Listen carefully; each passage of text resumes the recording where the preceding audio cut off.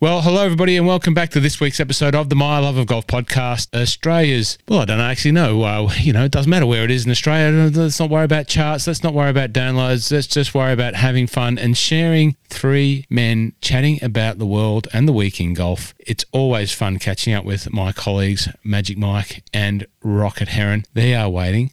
They will want to come on after the music. So I'm about to play the music, which is brought to you by Brett Kingman. Brett Kingman produced this music some time ago. Brett Kingman, James Rain's guitarist, beautiful music producer from Mount Eliza. Let's listen to it.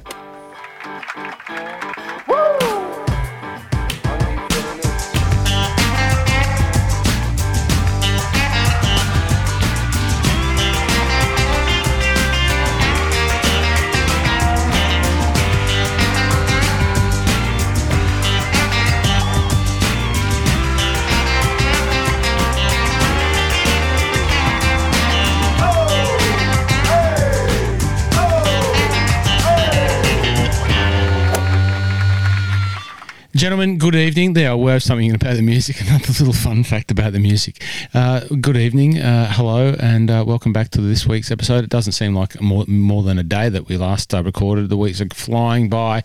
You know why the weeks are flying by for me, Rocket? Because it's... There you go. Why are the weeks flying by for me, Rocket? Because it's countdown to you going to Scotland. Aye, laddie. Aye, it certainly is. You can see there's a little reminder. I've placed a little, it's actually always there, but there it is. If you're watching the YouTube channel, and thanks for the, we picked up another couple of subscribers this week, people that want to prefer to watch us rather than listen to us, but you can do both. That's all right. There it is up there. There's the open blade head cover that sits up there, and I'll look at that. I might have to get a new one. I'm not sure that would have updated the design since then. It's pretty hard to update one of the most iconic designs in golf, the yellow with the blue. You know, the yellow and the blue. I can't wait. Some good stuff happening. Might be a little round of golf day one at Loch Lomond. Pretty excited about that, and I can tell you guys are by the reaction. Thanks very much. But it's just unfolding, and I can't wait. There'll be some days at the Open, some work up there. It's all good. So looking forward to that. That's why the days and the weeks are scooting by. Rocket, how was your week in golf, young man? Oh, it wasn't too bad. It's a bit of fun. We've got plenty to talk about. Bit of stuff on the telly, bit of stuff with the trio, general chit-chat, call it around the virtual fire. Well, you'll remember the trio I think you're referring to are the triplets. Last week we had a segment developed around the triplets and, them getting into golf, so we might talk about that. But it's a really important topic, and we'll talk about that when we talk about the triplets. Your boy that you brought to this podcast world, you're up and about that. That makes you very happy. The Max Homa, what a legend he is. Do you think he'd come on our podcast at any stage? He goes on the no laying up. When he's in Bethesda at the bar celebrating the win. Wouldn't that be great? That'd be a dream, wouldn't it? I'm not going to bother him until after the majors. Yeah, fair enough. Then you'll hit him up. Then you'll hit Max Homa up and say, absolutely. Come on. Then I'll have a crack. I understand why he jumped on the no laying up one, because if there's one thing, he's a very humble man, and he doesn't forget the people along the way that have been on the journey with him. And so for him just being able to call in after a win, which has almost become a bit of a tradition, for him to do that, them expecting, maybe he won't come on, but for him to actually do it, that just shows the type of human that he is and why I absolutely love him. I've mentioned numerous times that I don't listen to a lot of other golf podcasts, and I probably still don't, but there's a couple that I have listened to, and you guys have got me onto no laying up, because it seems like I can't probably have a conversation unless I've listened to it. So the more I listen to, don't ask me to remember the guy's names, Solly and DJ and Solly, DJ Pie, Tron, Dorito, Big Randy. Yeah, don't ask me to remember all their names, but the more I listen to it, the more I enjoy the banter, and the more, I guess, someone had to swipe at me for joking about, I don't know why anyone listens to, three grown men sitting around talking about golf, but the more I listen to them and enjoy it, the more I'm inspired to keep, doing what we do and do more of it and do it, not mess with the format. And just to give everyone, an idea of what the format is for tonight, sometime earlier on tonight, we had a catch up with the Mental Mastery Clubhouse. Some of the members there, Jamie and I, had a Zoom with them, just preparing and planning some of the way forward with that membership, etc. I thought I'd put a message out to the team. Hey guys, let's develop the rundown for tonight. And, the format came back. One of the trio replied, very simple and succinct format for tonight. Mike, it was you that replied, and thank you. The format is golf. So the more I'm inspired to keep going with the format, and the format is golf. That is absolutely real. That's what we're here to talk about. Mike, how are you? I'm getting there. I was flat, but I'm getting back to it. Tell us why you're flat, Magic Mike. Where's the magic gone? The magic left probably around 5 a.m. on Monday morning when I woke up and saw Keegan was, I think, 3 over on the day and 2 or 3 back from max through about 6. And the magic was battling from there on out. So he had a great run. He gave me a very good run. I think for a while there I was hoping Max would just capitulate so I'd have a young and Keegan playoff. And then I'll be guaranteed lots of money. But no, Max was good. Max was line and length all week. Okay, so remind us who you were on. Were you on Keegan? Yeah. Yeah, so you're on Keegan, and Rocket and I were on the real Rory, the other Rory. No, I was on Cam Young. Oh, you're on Cam Young. Sorry, and I was on the real Rory, the other Rory. Correct. No, the other Rory. The other Rory. As you pointed out, Mike, on the Twitter, which you've taken over, the My Love of Golf Twitter, you can follow us at Twitter, and Mike is going to start doing more of his best creative work over there at Twitter. You put a meme out, and the meme was basically directed at me. When the other Rory was sitting ahead of the real Rory, or the other Rory, one of the two. Rory Sabatini was ahead of Rory McIlroy after round 1. Was that correct? I think he was Rory. He's definitely ahead of him in round 1. Yeah. So Rory had Rory. The other Rory had a stinker round 2. Yeah. Might have been ahead of him. Where the conditions were pretty ordinary. So we'll talk about that in a second. What else will we talk about? We'll talk about, while you were probably getting up to watch the PGA Tour at 5 a.m, I was probably just not long in the hummock myself after watching the DP World Tour. Not a lot of love for the Belfry. It brought a few people unstuck. There wasn't some great scores. There was some crappy weather and all that sort of thing. But not a lot of love for the Belfry. But was there much love for the Thunder Bear? I think I love Thunder Bear. You love Thunder Bear? Yeah, I do. Yeah. Rocket, you were the one that introduced me to the name Thunder Bear. For the listeners that don't know who we're talking about the winner of the DP World Tour at the Belfry, the British Masters on the weekend. I stayed up to watch the last round and caught the Thunder Bear, and I'm using Rocketism here. He had already thrown up on himself numerous times, and then he stole the win from the jaws of defeat and picked up the trophy. Is there any love for the Thunder Bear from you, Rocket? Yeah, he's all right. He's all right. He obviously, you can't talk about Thorbjorn Olsen without knowing, and it was referred to. It's not us bringing it back up, but obviously he had his indiscretion on the aircraft there. It was obviously some stuff around that was happening in his life at the time, and wasn't his finest moment. But he hasn't had a win for 4 or 5 years, maybe more, and to pick up that win, and he really tried hard to lose it. I don't know if you guys saw any of it, but he was. I think he held the lead going into the last day, and when I picked it up, he was just going backwards at a rapid rate of knots, just had a bogey, and then all of a sudden he got to the 17th hole, and probably his caddy maybe had a word in his ear. He was like 3 back. He finished eagle birdie the day before, and maybe his caddy had a word with himself. I don't know, but he's just gone and ripped off an eagle birdie finish to take the win over Soderberg.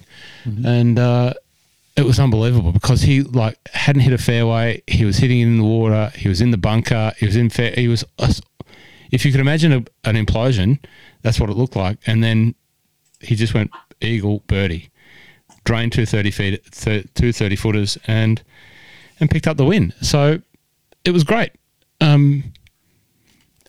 I was banking that wasn't going to happen, and Sebastian Soderberg was going to take the win. I was really barracking for Richie Ramsey. Richie Ramsey had the lead.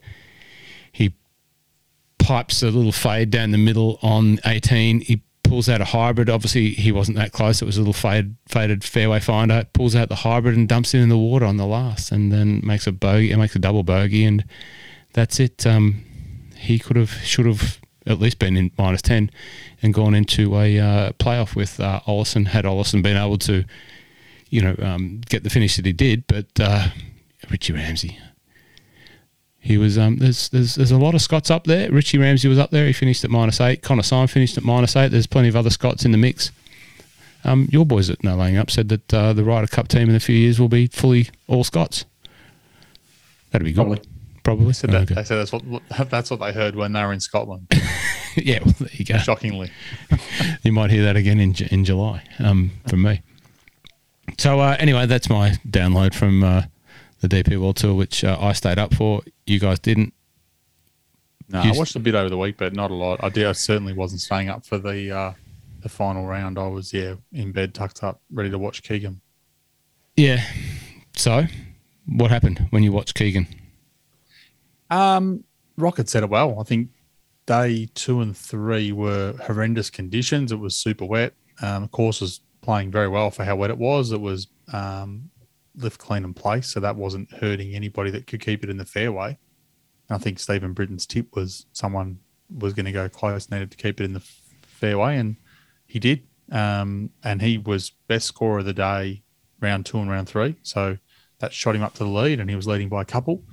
Went into the final round. As silly as it sounds, my biggest concern was the weather being better, because I think he thrives on it being a bit ugly. And when I woke up, he'd made a poor double on the par 5 early doors, maybe third hole, and then he sort of fought back pretty well. And then pretty much what was happening to a lot of people, if you got it off the fairway and into the rough, you're obviously not being able to pick it up and clean it, and you're just playing it as is.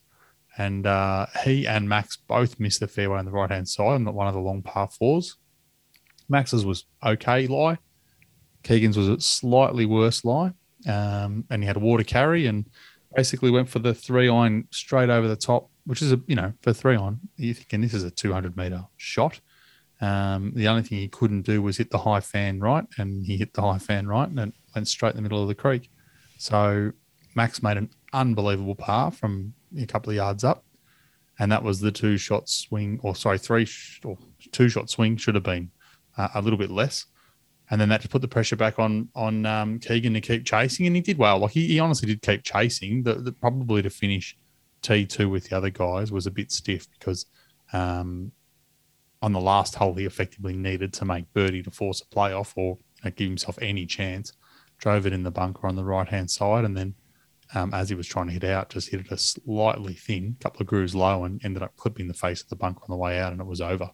So by then he was trying to hole out and then missed a part. And it was, I think he ended up making bogey on the last or double even. And realistically that cost him a fair bit of coin, because it would have been solo second. Instead, he splits it with 2 others, Young and Matty Fitz. And Fitzmagic. Yeah. Now, a couple of Keegan, because Keegan did the same thing on 18 the day before from the left trap. Did he? Yeah. Yeah, so he's in the left trap and it clipped the bank. Gotcha. Yeah, but he got up and down though. He played well. Look, he played really well, and I know there was a few people following and following on Twitter and stuff posted pics from last week, because he was something a bit different. I know Dion even had him in the one and done. I'm guessing that was because he listened to the show last week. One of the listeners, and it was a good run, but nope. Yeah, disappointing. Mike, why did you pick Keegan Bradley? Remind us what the data lake told you and why you went with. So Keegan. The stats that I pulled in last week, there was 5 key stats that I liked, same as I did this week for the Byron Nelson. And when I do those, I basically filter those, I weight those 6 stats as a percentage. And so I have 100 points to spend, and I pick, 20 points want to go to strokes gained approach, and 15 points want to go to par 5 performance, and whatever the stats were that week. And then that gives me a number down to 2 decimal points. And then I filter the field by that number. And that effectively tells me these are the guys, of all the things you want to see in a player this week, these are the guys that are going to filter right towards the top. The lower number, the better. And Keegan was number 1. I know I wouldn't have picked Keegan. He wasn't even top of mind at all. Then when I cross-referenced how people have played at TPC Potomac, he'd had one start there, and when it was the Quickens. AT&T National. Right. Yeah, I was going to say the Kemper Open, but that wasn't one I was thinking of. And he had a 5th, so I thought that's good. And then his last 2 starts coming in were top 10s. So that says to me he plays well at the course, he plays well coming in, and the data says to me that the stats that I want to see, he should be towards the top. So all 3 lined up. So he had a good week. And the worst part, not the worst part, but I think I sent you guys a screenshot. The person who was second on the list on the data lake was Cameron Young. 4th was, I think, Matty Max. Fitz, and Max was 5th. Yeah. So I was like, they were all right there. It's just getting the right ones in the right spots. Rocket, Oh, well. what about you? So you had Cameron Young as the tip. I had Rory McIlroy, so at least he got me a little bit of money, but not enough to make a dent. Nowhere near enough to make any uproads up the tree, and I'm just languishing. I've gone from, I feel like I'm in, a car race, and I'm down to 6 cylinders from 8, and people are just going past me, but I'm still sort of there. 33rd, you're mid table, which is not horrendous. I'm making a dent. Win. I'm making a dent. I think I'm 14th. Yeah, You are. You're right up now. You're 13th. So you've just snuck over 4 million. Leader, still the Shermanator, on just over 7 mil. It's all about the middle season.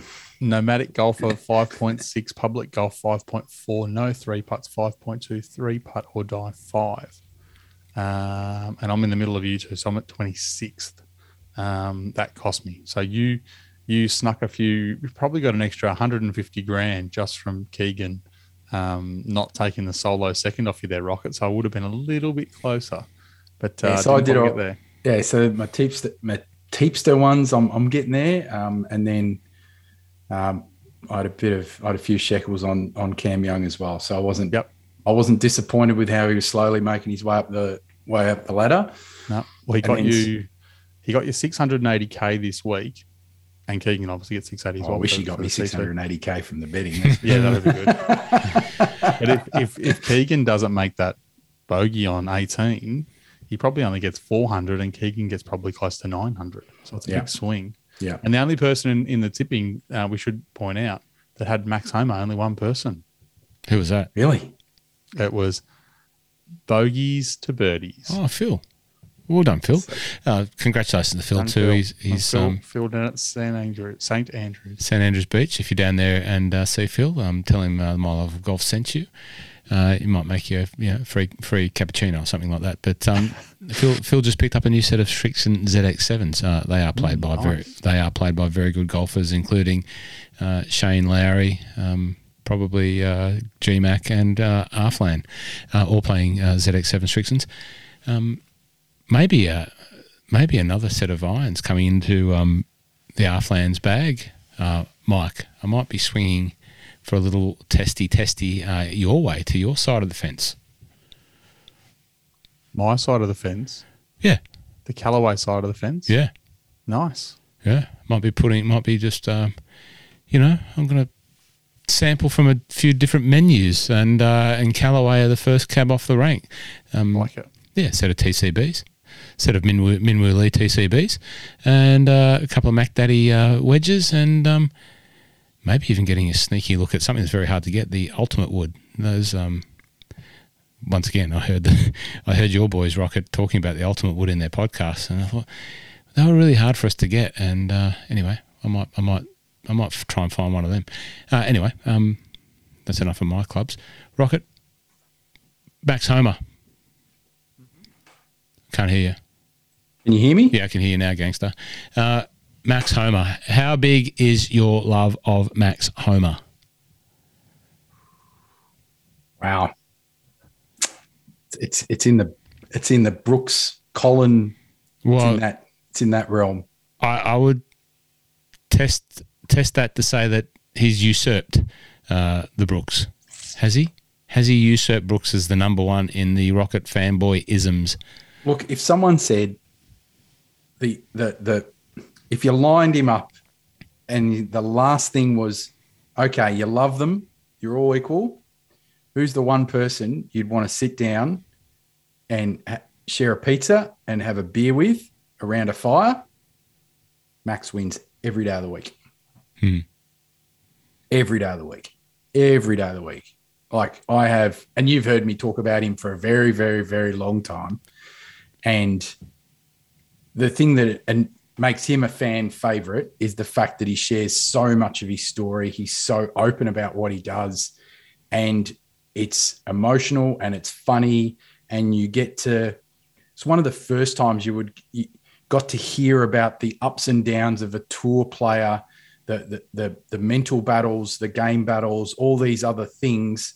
And I've listened to every podcast that he's probably ever been on. I've listened to every interview that he's probably ever done that's available on YouTube. And likewise for his caddy and best mate, Joe Greiner as well. So like, yeah, the love is strong. The love is strong. Yeah, I like the way you phrase that. You know, who would you want to sit down and have a chat and a beer with and just hang out for a while? Had you have that opportunity? And I out of your, the guys that you hold in the highest regard, I would agree. He's certainly grown on me, and it's much like who's the young boy? Cameron? Is it Cameron Young?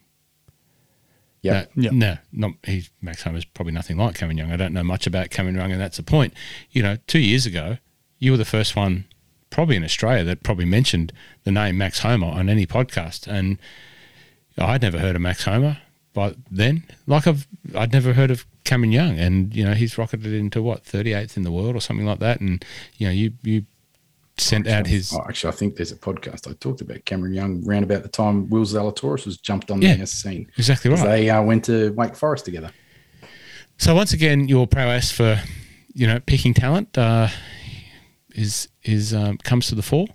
If anyone out there in the States, at a college, needs a talent picker, just call Rocket. He's available. Or any budding managers and stuff like that looking for talent to go and target. Just DM me. Yeah, look. DM me and I'll broker the management deals on Rocket's talent fees. But anyway. We'll get your people to speak to their people and then exactly. speak to my people. Please. This network's got to be, return some dividend, and I'm going to ride your horse on that, Rocket. Cameron Young. Talk to us, a little bit about that Cameron Young journey, because he was your tip. Talk to us through Cameron Young for those that, like me, that don't know a lot about him. Can I talk about Cameron Young and then come back to Max? Yeah, you can talk. Cool. You can talk. You can talk whatever you want. Well, see, Cam. So there's a number of there's almost like these two parallels where you've got the ones that have exploded onto the scene, and these other ones that have they've turned professional, and they've had to grind their way up because there's certain parts of their game that just weren't quite ready yet. And Will Zalatoris is one of those, right? So as everyone knows, his putting is terrible. Like he got it to the point where it was just that little bit better, which meant he was able to make enough money to make his way onto the PGA Tour and get off the Corn Ferry, right? Cam Young is a little bit the same way. So as a ball striker, he's really good. He's very long, a little bit wild, and it's just little things around, wedge game and putting and making that a bit more consistent. And then so he's been toiling away on the Corn Ferry and made it to the top 25 after a pretty good season last year. And his form since he's been full-time on the PGA Tour which is this season, has been actually exceptional. I think he's had a couple of seconds. I think he had something like 5 or 6 top 10 finishes. And he's kind of putting himself in that position where he's just contending all the time and on lots of different sort of courses. If you actually look over the history for the last sort of 6-12 months. So he again is another one of those ones where it's like he doesn't have a lot of flaws. There's certain things to just improve, little improvements, which would then put him in position to be contending more and more. So it would not be going out on a limb to say the expectation is possibly for him to chalk up his first win this year. you know, he's already been in the mix a lot. And if he just keeps doing that week in, week out, at some point he's going to kick the door down. It just, once again, and you've again talked about this at length, the depth and breadth of talent that does exist there in the Corn Ferry, and how many good golfers are there that had a few more things gone right for them, or had they had more opportunities to progress up the way, and maybe if things were different, I don't know, you know, is that a topic of conversation? You know, does the promotion relegation system, does that work? Is it too stacked towards, you know, the incumbents in that top 125 and makes it easier for the people who haven't really performed that well to stay there, and harder for the guys below when the depth of talent below should be getting the opportunity above? The way the system is designed is to protect the old guard and the ones that already have their cards. And that is evidenced by, you have the PGA Tour, which basically flood 52 weeks of the year in a calendar, and you don't get fields that are significant. And so you just get junk and old guards that just get, you know, gifted starts because, I don't know, they made 250 cuts, or they, you know, picked up Jay Monahan's drink when he dropped it. I don't know. Just weird stuff. Versus elevating potentially you know, if you take the Mexico event last week, you had John Rahm and then no one. Mm-hmm. And so that was a perfect opportunity where it would be, hey, Corn Ferry, here's an opportunity for your top 10 players to come up, get an automatic start in an event like that, and chance your luck. The problem is, though, is that the system isn't built to say, if you get elevated up into there, any money carries no weight back on the Corn Ferry. So it's actually can hinder you if they did it like that. You know, so like, for example, they used to have a Corn Ferry event during the US Open, and if you made a cut and made some money in the US Open, it counted nothing towards what happened on the Corn Ferry, which is just dumb. Right? And this is the thing: the system should actually have a little bit of flex, because, you know, as we see, and I know Mike's talked a lot about this in terms of certain players that do get hot because there's one part of their game that, if they get that right, and they can ride away for a few weeks, right? Whether it be putting or ball striking or accuracy or wedge game and things like that. So that's kind of across the board with every player. So why not have something like this? Because it provides an extra level of intrigue and interest and a story to be told on the PGA Tour. And this is, you know, it provides interest. Like, you go all the way back to John Daly in the 91 PGA. Like, what a story that was. Why not have the opportunity every week that a certain number of players that might have performed the week before get an automatic start in certain fields because there's no depth? Yeah, I think you, everything you said, I agree with. I think that there's a way to make it work. Like, obviously the purses in the PGA Tour massively outweigh Corn Ferry. So maybe not dollar for dollar, but maybe you say, okay, if you go up and you make the cut, you get whatever you earn. You earn 100 grand, you get 25 grand. You get a quarter of that added to your prize total. Or it's the rank, right? So if you finish 25th, whatever 25th dollar-wise is on the Corn Ferry, that's what you get. It's what qualifies you, or something like that. Yeah, it's recognizing that you've done well against a better field, giving them something. Because, like you said, I remember that it might have been even Zalatoris who finished top 10 at finished 6th at US Open. US Open, the one Bryson won. Yep. And not $1 of that went towards him getting his card. Now, it didn't matter. He was going to get his card anyway, but that's just nuts. That you can be performing that highly and that doesn't help you at all. Yeah, I think there was a story. There was another guy, I think the year before, qualified for the US Open. There was a Corn Ferry Tour event that week. Played the US Open, made the cut. I think he finished like 30th or something like that. And he missed his card by like $2,000. Yeah, it's nuts. And I'm sure that I can remember many times, when Corn Ferry or secondary tour players have got starts on a PGA Tour event and waited up and gone, well, to get there, the cost to go, risk not getting a cent, versus I'm already here, prep for this. cost to be here is a lot lower, I'll just stay here, not do it. That's disappointing. Yeah, and they're just trying to secure. They're actually trying to secure their card for the long term. Yeah, so they're correct. looking at instead of just going, I'm going to take my opportunity and have at least. There's a bit of risk it, but there's a bit of it's like a balancing act between the two. The game's already hard enough as it is. They don't need to make it like it's life and death, but they're looking at the long term, going, I need to be able to secure my card, finish in the top 25, so I can pick my schedule for next year. Versus, I'm just going to risk it this week and probably cost yourself being able to make a good start for next year, which could then put you back on the corn ferry again, right? So it's like I'd hate to be making that decision. Well, that's the reason probably why, the thought came into my head. It's part of that whole, discussion around the PGA Tour, and they're really.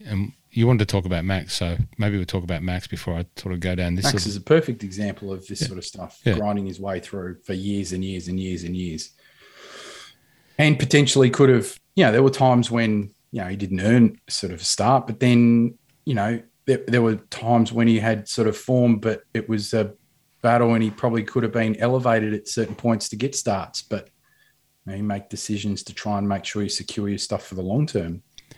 For any young golfers that are aspiring professional golfers, you could do worse than to have, take a few leaves out of Max Homa's book, both playing-wise, but also for the stuff around it, as Rocket alluded to before, his accessibility, his entertainment factor, and the way that he does approach his mental approach, his game, and it's with good reason that he's now like Titleist's top 2 or 3, pin-up boys for all of their promotional material. MasterCard as well. Like he's picking up sponsors because one, he plays good golf, but at the same time, he's actually a really engaging individual, and what you see is what you get. Yeah.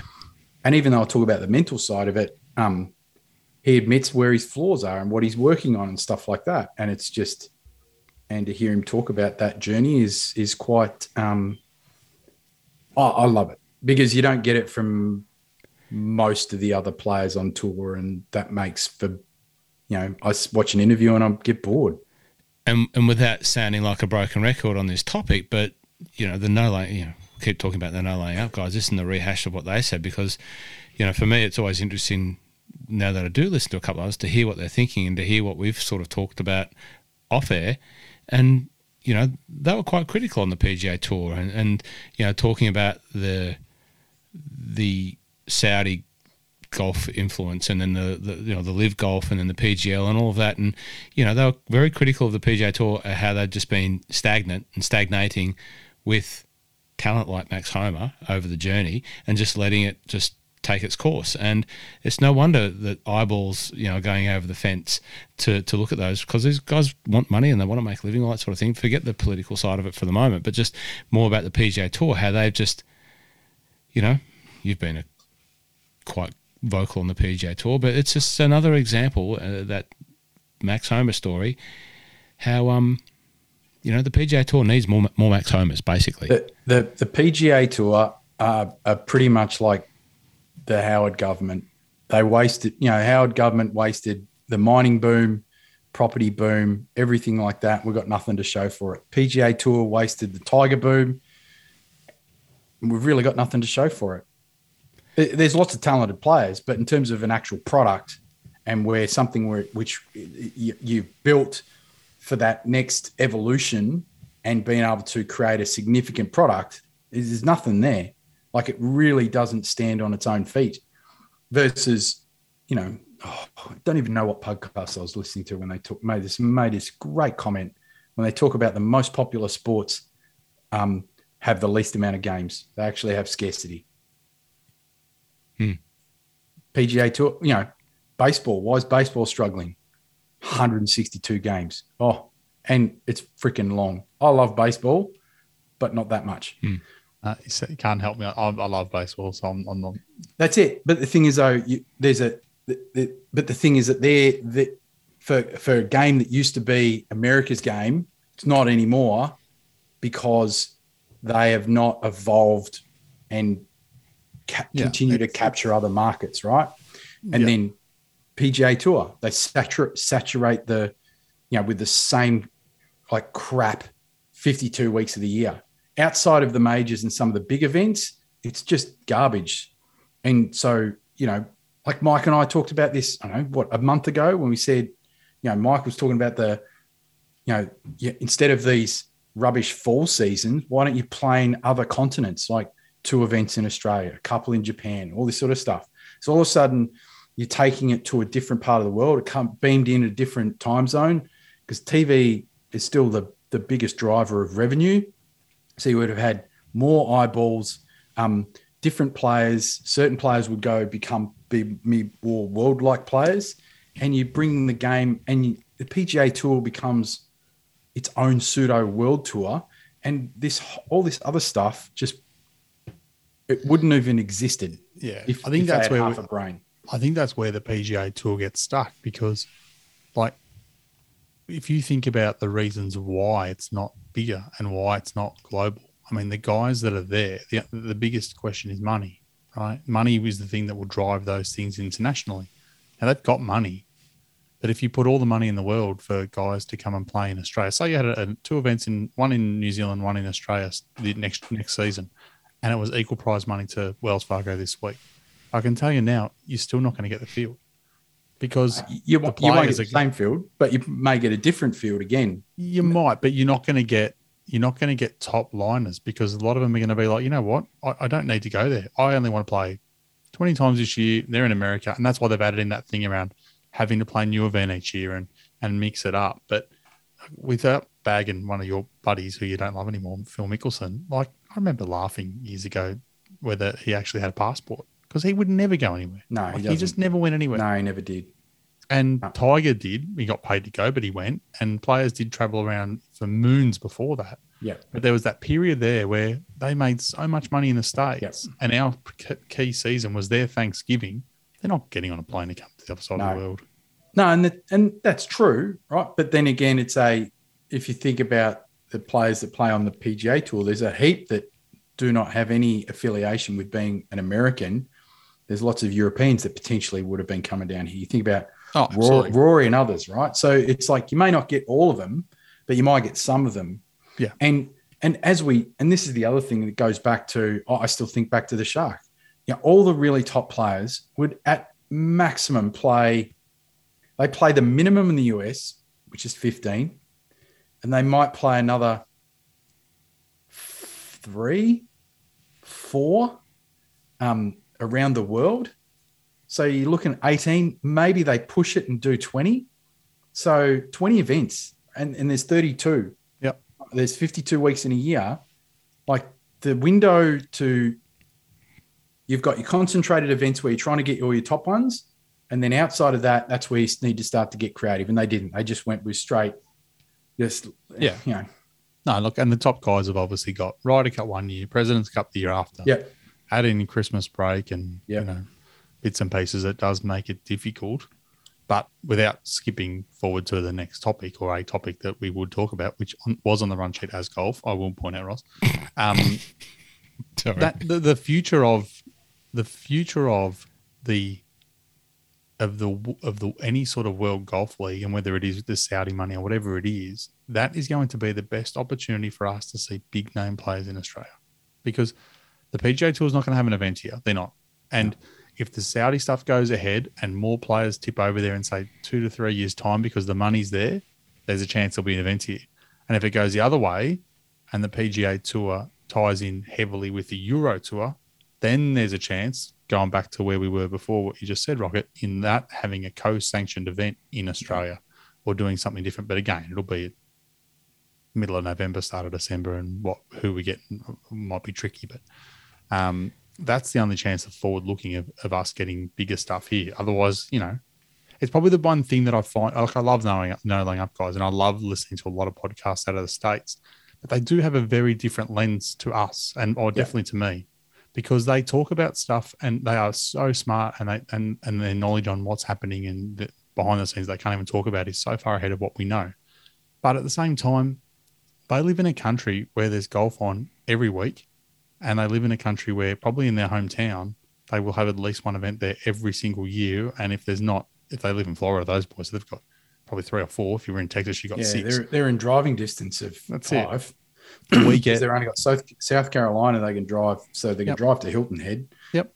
Not too much of a hike to get to even Augusta. Exactly. You got 3 majors in your country every year. Yep. Now we get the President's Cup. We've got 2 of them coming in the next 20 years. That's it.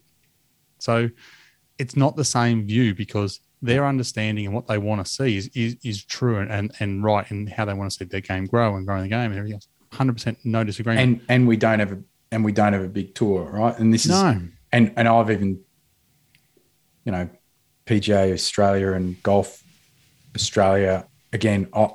I think they wasted the shark because the opportunity at the time, when you think about Asian tour, Japanese tour, and stuff like that, the opportunity for Australia to become that leader in that Asia Pacific and try and create a tour that way and tap into a completely different market. That was missed. Yep. And to be honest, they probably did start looking at that 5 years ago when they started doing the co-sanctioned Euro stuff. But COVID's put a pin in all of that. That's not happening. 5 years ago, the horse had already bolted because there was already a heap of Asian tour events that were co-sanctioned in Asia, and then you had, I think, you had the Zozo and CJ Cup in South Korea. So the PGA Tour had already muscled in on them. Yeah, exactly, right. So, it's where Australia could have been, Australian Tour could have probably solidified its foundation by tapping into these untapped markets. They missed the boat. Yeah, and look, it is hard because we are in the middle of nowhere, and we all understand that. But I think for the future of golf in places outside of the US, they have to have some sort of strategy on how they're going to do that because is no future. Is the DP World Tour now the one that's under the most amount of pressure? You've seen the live event schedule, and they're going directly up against some of the second tier, not second tier, but some of the lower PGA Tour events. So trying to obviously pull some people across there, but the DP World Tour doesn't seem to have the money. And if you're on the DP World Tour now, and you've got some events that you can go and play at. COVID took their money, so there's no money. Yeah, and that's why the PGA Tour got to come in and basically become a partner. And the talkies, I think it might have been I know I've talked about it 10,000 times today, but it was someone who was talking about the fact that next year, it was the article in Golf Digest, talked about that next year the talkies, they're going to expand that partnership because right now it's only the Scottish Open and then there's a couple of co-sanctioned ones in US. The Irish will be tipped in some money. So there's going to be more and this and that. And that doesn't help. That doesn't help the rest of the world. That helps the PGA Tour become bigger, which is great. Cool. Good luck for them. They'll have more events in Europe. Will that help the European Tour? No, the European Tour will not exist. And if it goes the opposite direction and they don't expand that and the Saudi stuff kicks off, I likened it. I was thinking about it after I read that article. Imagine the Australian Open this year comes up, which it is. I think it's scheduled for the one that's co-sanctioned with the women's and the men's playing at the same time, right? Australian Open. First week of December or thereabouts. First week of December, right? We're all excited, right? Yeah. Now imagine that the event comes around and the top line players, and I'm not putting a slight on these players in any way, shape or form, Louis Dobbelaar and Jed Morgan on the men's side, and then a couple of the girls on the women's side. We will go. We will get involved and watch it. How do you think the golfing public in Australia will get involved in that outside of the diehards? Yeah, no one won't. And that's what the European Tour will be if the Saudi one kicks off, because Poulter won't be there, Westwood won't be there, Bland's already said he's gone. Timer's come out, Sergio's come out. They're all gone. So if you're having an event in Spain or Italy or somewhere and it's on the Euro Tour, why are they getting out of bed to go and play that? So all of a sudden you lose the cream of the tour. And you've already got Rahm and McIlroy who have basically based themselves in the US. Yeah. Tyrrell's doing the same thing as well. He's sort of straddling sort of both sides of the water. Yeah. And then you're only left with who are the boys? The brothers? Højgaards. Yeah, that's it. Yep. And And over and above that, the other really good point the article made, and if people haven't read it, the Golf Digest one, we retweeted it. It is a good article. Sponsorship. So again, if I'm BMW and I'm sponsoring an event in Europe, and I'm sponsoring that because I know I've got access to these players and this much advertising, whatever else. PGA Championship at Wentworth, BMW PGA Championship at Wentworth. So now next all of a sudden year, you're not getting this. If you don't start getting the strongest field, no chance. Right? Are they going to pay half or they're going to pay nothing? Correct. Yeah, exactly. So all of a sudden, instead of paying like 10 million for or whatever it is they're paying, they might go, sorry, we're not getting the eyeballs. One, we're not getting the eyeballs, and we're not getting access to the players. Yeah. If you want us to continue, well, that 10's now 7. Yeah. So the long answer there, Ross, is the Euro Tour is in massive trouble, in my opinion, not just from the Saudi part, because even if that doesn't get up, they're just going to get swallowed up by the PGA Tour. I mean, they've already got 1 seat on the board or 2 seats on the board. Yeah. And then the problem is that they don't have the next generation. I don't know what's happened over there, not just in the UK, but also in there's some of the other regions of, they've got talent popping up, but there's just not enough, we'll call it European talent coming through where you just go, wow, there's some, but it's not. Where do they all go to play college? Yeah, exactly. And that's the thing. There might be the next generation of European ones are actually the ones, like you see Victor Hovland is one of the first ones coming through. So there's another one that spends his time in the US Tour. So it's not so much the European talent is there. It's just that they will not be playing in Europe. Exactly. And why would you? It's just, Yeah. Well, especially when you think, you're right, you're in the US, you go east or west, you're only flying a couple of hours. You're not having to worry about different language, all these other things where if you want to be culturally diverse, playing through Europe would be probably an awesome thing to do. But if you just want consistency, think about a professional golfer, they want consistency. They're trying to, remove as many variables as humanly possible. So if you're in the US, it's English speaking, and it's like you're only a couple of hours, the courses are set up pretty much pretty similar. You're probably playing in better weather conditions most of the time. So why not? And big purses. Here's a quiz. Now we know that the British Masters was this week. Betfred Masters, the sponsored by, not sponsored by, Danny Willett as the leading man. What was first prize? Now, right now, we don't think there's a problem in the Euro Tour. We know there's a problem, but do you want it in euros or in I want it in US dollars. I reckon it would be 1.5. No, nowhere near. As the first prize, this is. Yep. And what would you say, Ross? And don't look it up. I can see you looking it up, Ross. Yeah, I thought I knew it, but now you've thrown me a loop. I know the answer because I'm looking at it. It was only like 250,000 or something, wasn't it? It's in USD. It's 360,000 US dollars. Oh my god! And first prize on how much did Max Homa get? Oh, I think he nearly got 2. 1.6. Oh my god! That is the difference in what these guys are getting out of it. Now that's first place. So hang on. So where does 300 grand? What position? What position at Wells Fargo for 300? Nearly the exact same dollar amount in USD as a T5. And T5 was 1, 2, 3, 4, 5, 6, 7. The other Rory, yeah, correct. Rory McIlroy finished T5 in the US for the same amount of money that a Thunder Bear got to win the British Masters. Jeez. I wonder what first place in the Corn Ferry then is. I can look it up for you. Oh, it's ridiculous though. Like 100, isn't it like British 100 Masters, 100 grand or something like that, 120 grand or something like that. British Masters. Oh my goodness.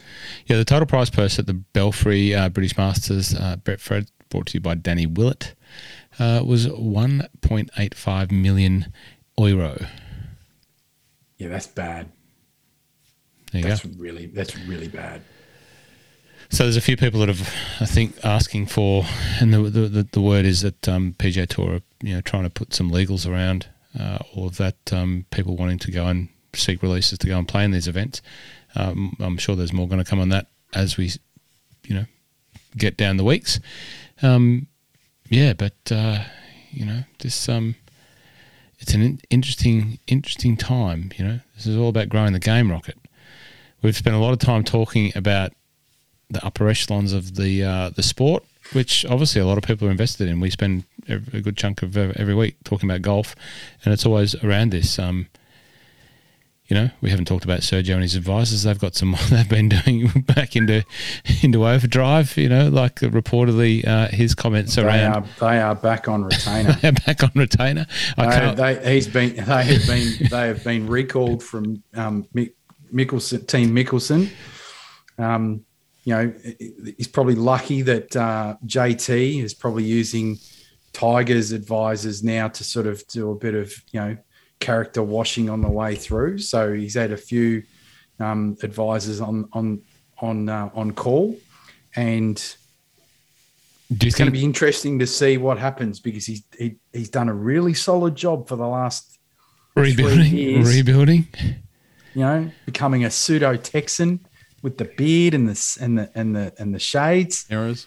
And do you think that it's known that he wants to go and I'm clutching at straws and trying to make something out of probably nothing, but the whole him losing the ball and being called on it when clearly it was a wrong decision by the referee to start the clock before Sergio was around on the other side of the hazard to start looking for his ball, which, of course, his clock starts when he starts looking for the ball.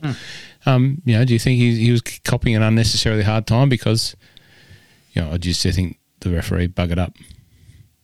Look, the referee buggered up, but, you've got two decisions in life when you get dealt an absolute lemon. You can either accept it for what it is and try and get on with business and, go, look, that was wrong, or challenge it and move on, or you can just act like a complete twat. Yeah. And look, we know that Sergio just has that inner twat in him, and it just came out. It's always going to be there. There's only so much of the veneer that you can put on, and it's going to break out, and it just broke out. Because I reckon he's thinking about, I can't wait to get to London in June. And there's no keep it cash. There's no, the epitome of the problem of it was, you want to argue the toss of the coin. Cool. What has that possibly got to do with you pointing out to this bloke who's made the call that you can't wait to leave? And it's only too like that. Just to bring that up is just ridiculous. And to act like that to a rules official, it's like, anyone in any sport that acts like that to any rules official, regardless of how good or poor the decision is, or, it really annoys me. And the reason it annoys me is because that sort of stuff permeates its way down through sports. We talk about all other different ball sports and stuff like that, and it permeates its way through life. Both of my daughters have gone through working. I call it that. They have learned customer service and being able to deal with a lot of crap because they worked at Hungry. Both of them started out working at Hungry Jack's, and there are some real tip rats that come through that drive-through and hurl all sorts of abuse because they didn't get their fries. And so, it permeates its way through life. Is that if something goes wrong, there's no need to be an absolute just twat about it. And you think about the other person on the other end and the impact that you're going to have on their life or their day, right? Not everyone is having a sparkling day. Who knows what is going on in that person's life and that why they made an incorrect decision. They might be dealing with a heap of stuff that you have no idea about. There's no need to be an absolute. I really want to swear a lot right now, but I can't. You can do it if you like.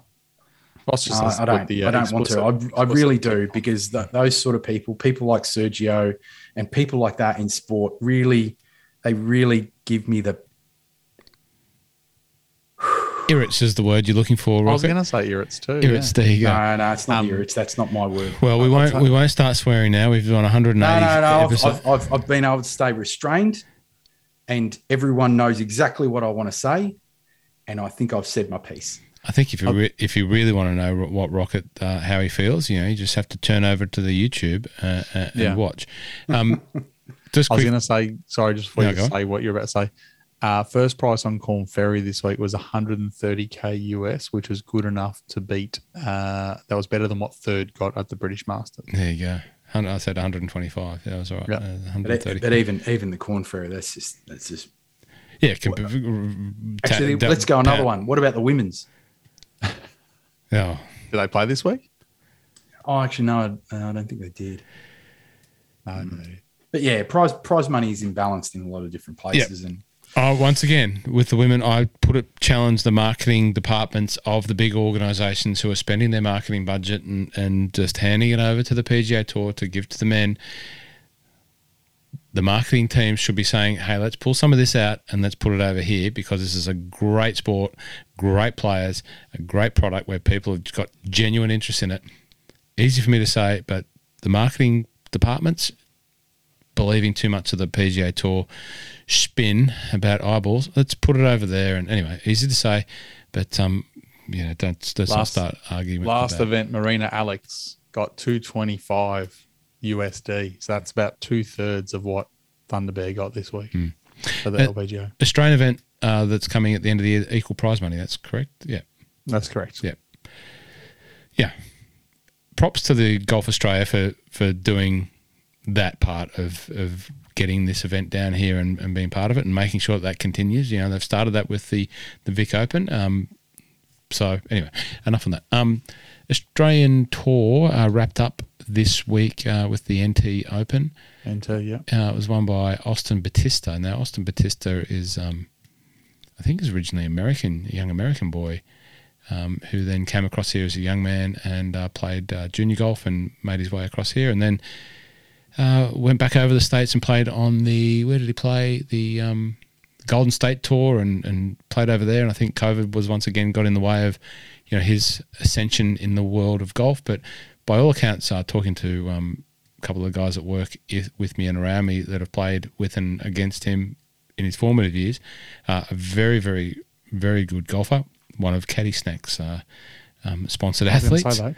Caddy Snack sponsored athletes. We might have to put an order in for some Caddy Snacks soon. We need some of them.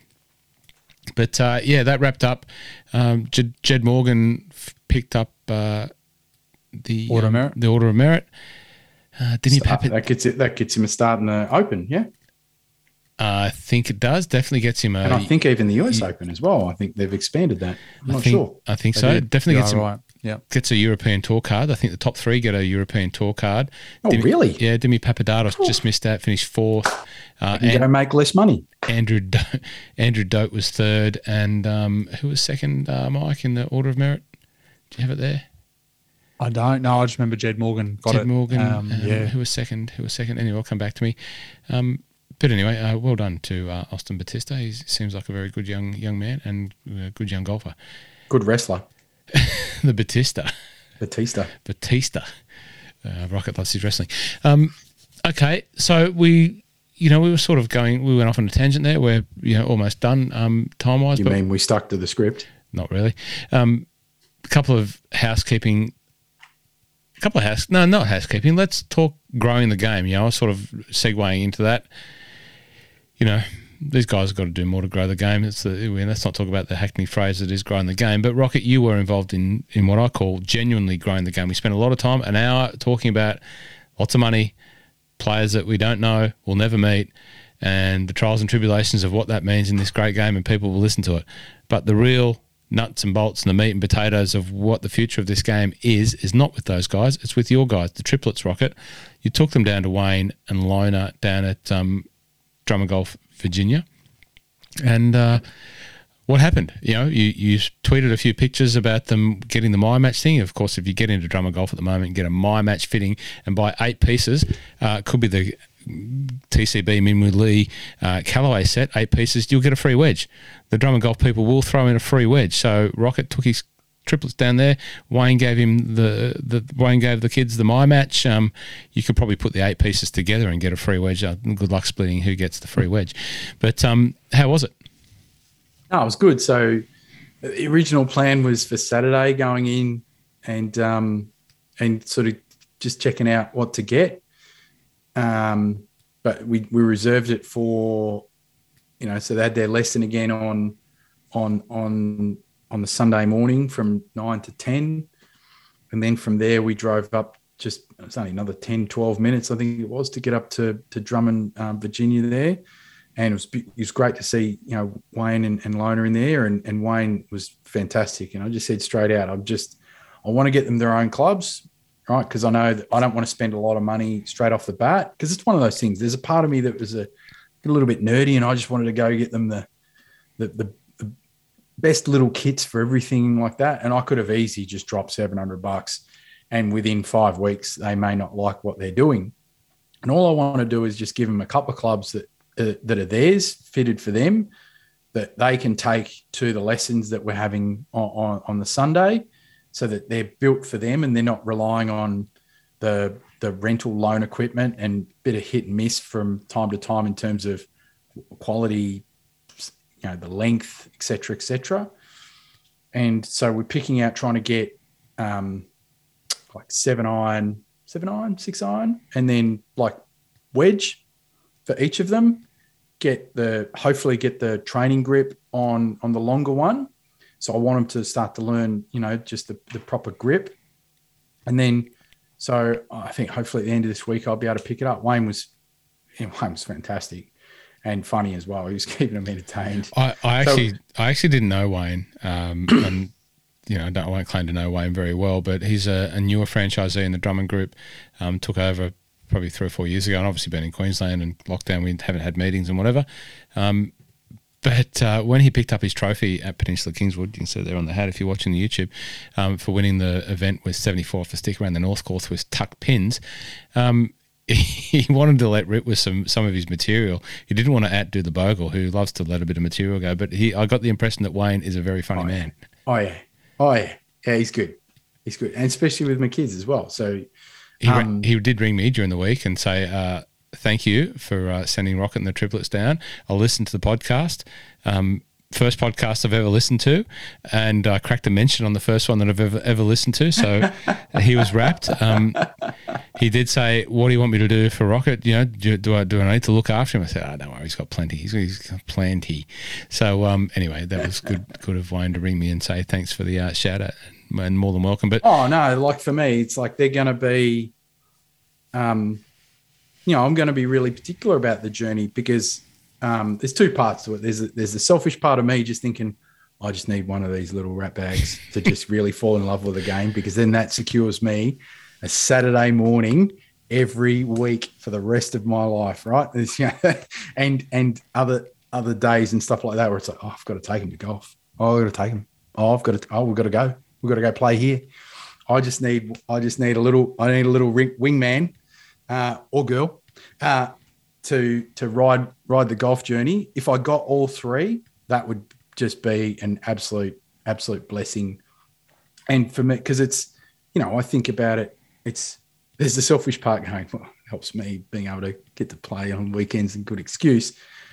But the other thing as well, like I know how much I love the game of golf. Like, just playing it, spending time with amazing people, the Peak Caridi week. Like, who wouldn't want to go on Peak Caridi week, like every week? Like, that's awesome. And so I think the game has given me a lot, and I feel like I need to give back in some way. And if that means I'm doing that through my kids and getting them, if they understand or they fall in love with it, I'm not going to like completely push them and turn them into, I'm not going to be Andre Agassi's father, but I want to take them on a little bit of a journey. And I'm really particular about, I don't want to be the one that's trying to teach them. I want to give them probably a better start and take them on the right journey. So whether or not I continue with the lessons I've got now, or, I'm thinking about even just the way that Wayne was with them, do I do something a little bit different? Because I really want them to feel those little moments of joy and improvement that they just need to get that little bug where it's like they just hit that one shot where they go, I want to do that again and chase it.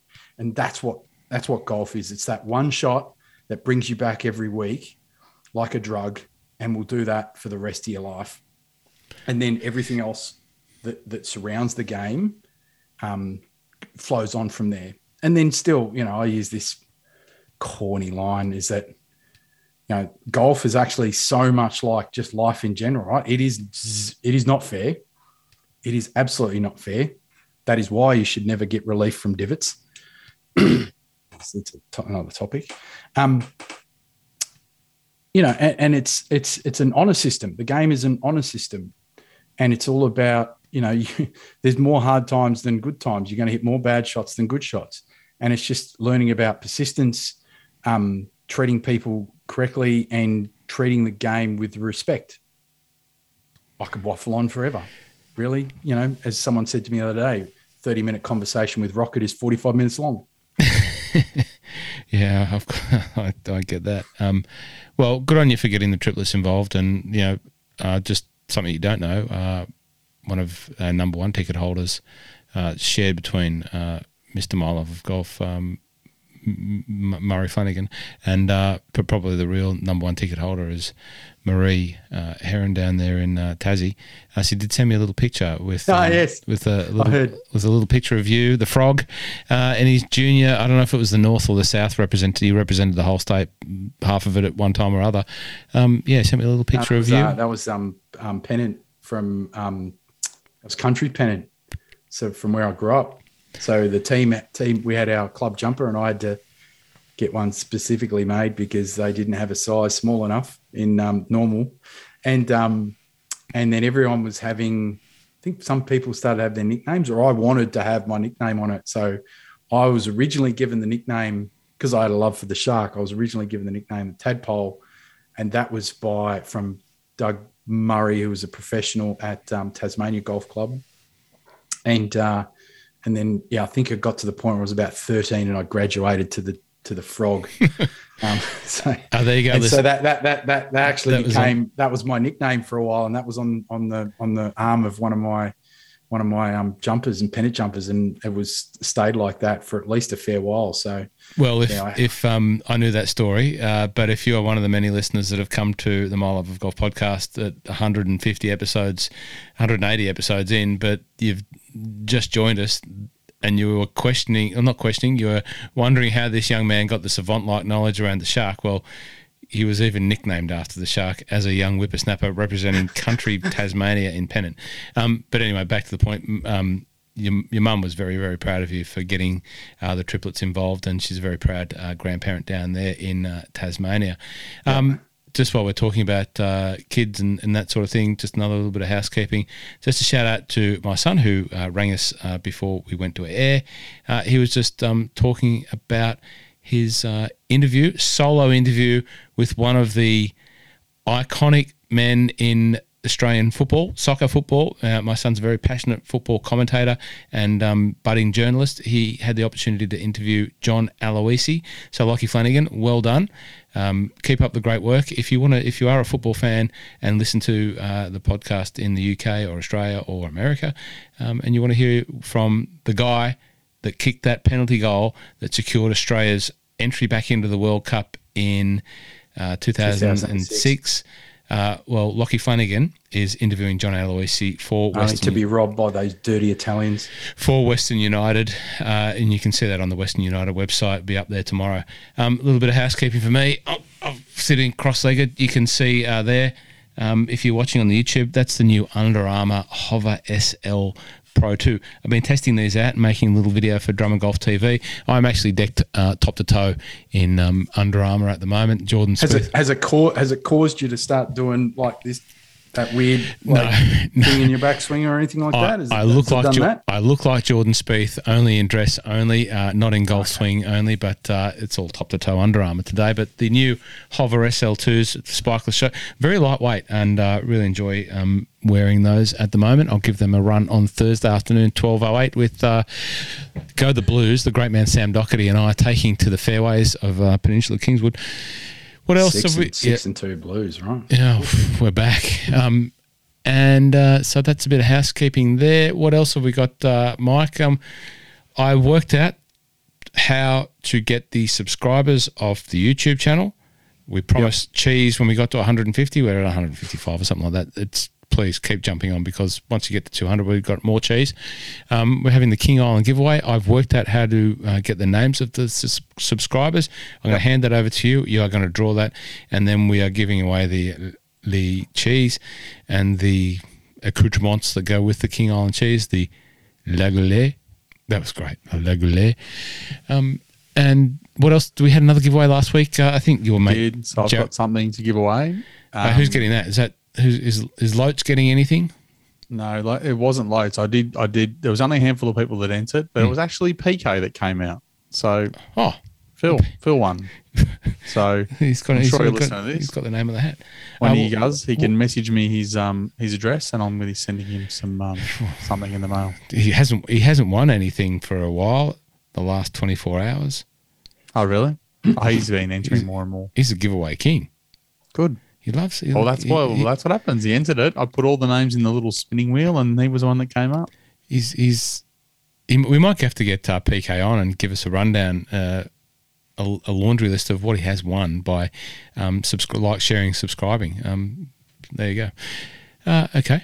So what does he get? The Lagoulet? I'll find him something. Okay. Yeah, I don't know whether they've got those, to be honest, but they'll have something. Okay.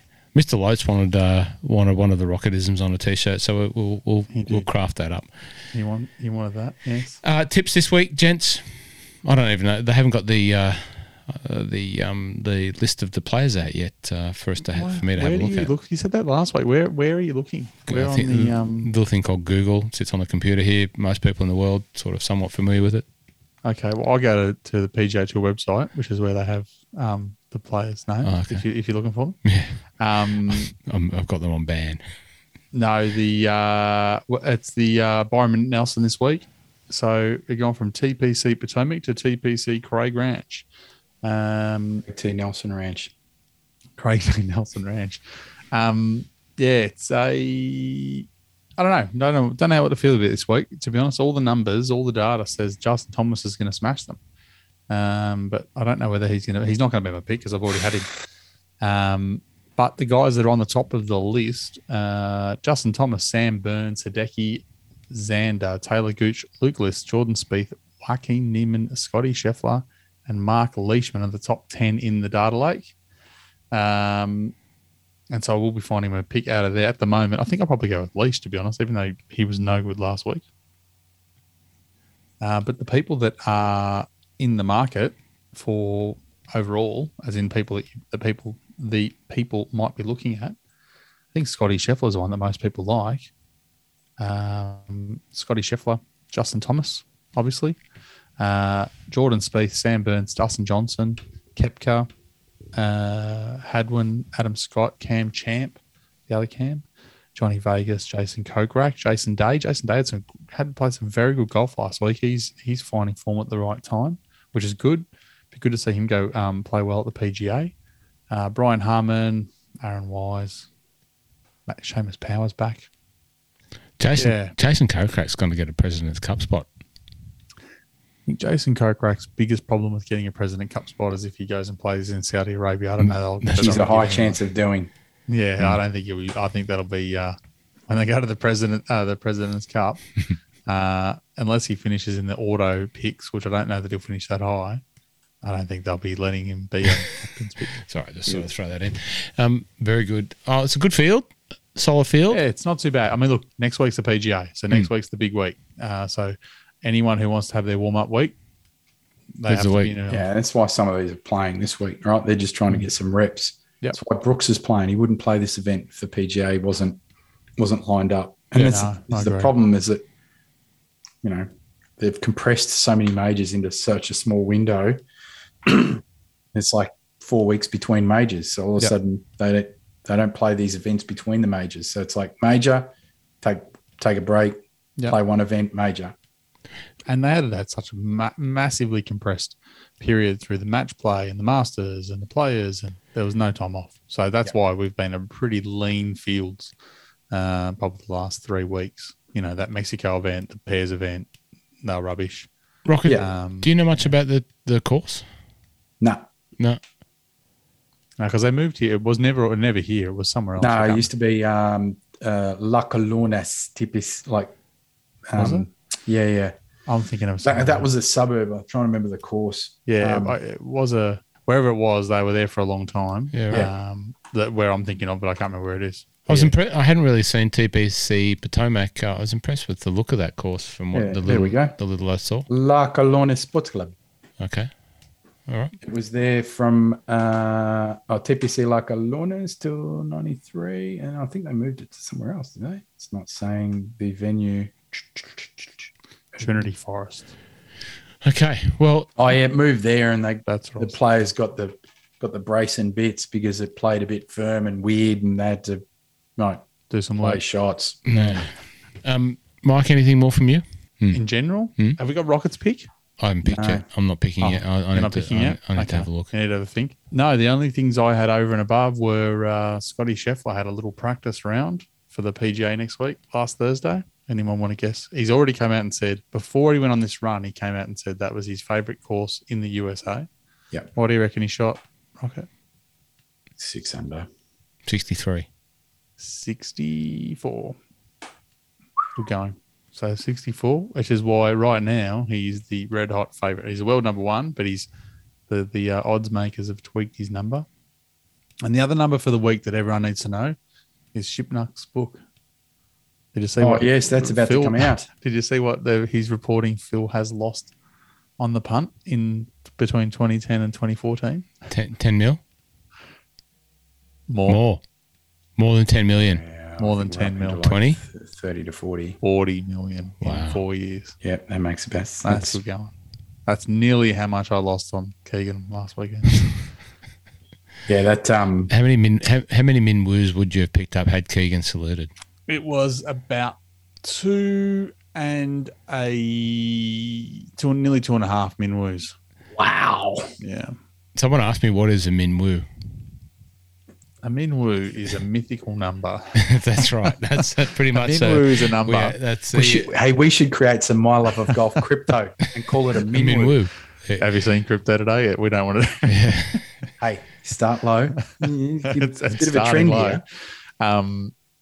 It's at the end of the day, it's not important how much a min woo is. At the end of the day, if you bet $1 and you win $10, you've had a bloody great day, and that's all that matters. And if that is your min woo, and that's the increment that you multiply, that's your version of a min woo. Exactly. Mike's min woo, I think, is a little bit more than $10, but it was. I love the fact that we were with that. Obviously, not having discussed that or planned that, someone did ask me. I said, I don't think I can answer that. I think I've got an idea, but I'm not really sure. It is legal tender, and I'm not sure that I want. If I did know what it is, I don't think I want to answer because that's the beauty of it. All that matters is that people just need to know that the Morikawa is about 2.5 min woos, and a min woo is a min woo. And what was the other one we had? There was one more I can't remember what it was anymore, but that's effectively it was about half a min woo. A Morikawa, we haven't really talked about. No, the Morikawas don't come around very often. No, we'll have to get some special music plugged in for a Morikawa. Yep. They both. Anyway, there we go. Well, good luck with all of everything that you've got going on, both of you. Any golf on the horizons for you, Mike? No. Nah, my back's been cactus the last month. I'm on holidays. Okay. Rocket, I think I know your answer. No golf on the horizon? No, not in the next couple of weeks. Okay. Well, I'll uphold the golf duties for the week and report back in next week when we see you all again in the lead up to it'll be the PGA preview next week. So looking forward to a full digestion of Mike's data, and we'll see what's happened this week. Until then, enjoy your golf, and we'll see you next week. And don't forget, like, share, subscribe, do all the wonderful stuff. If you've done that already, do it again, or tell someone, share someone with the work that we do, because we love it, and that's why we keep coming back. We'll see you next week.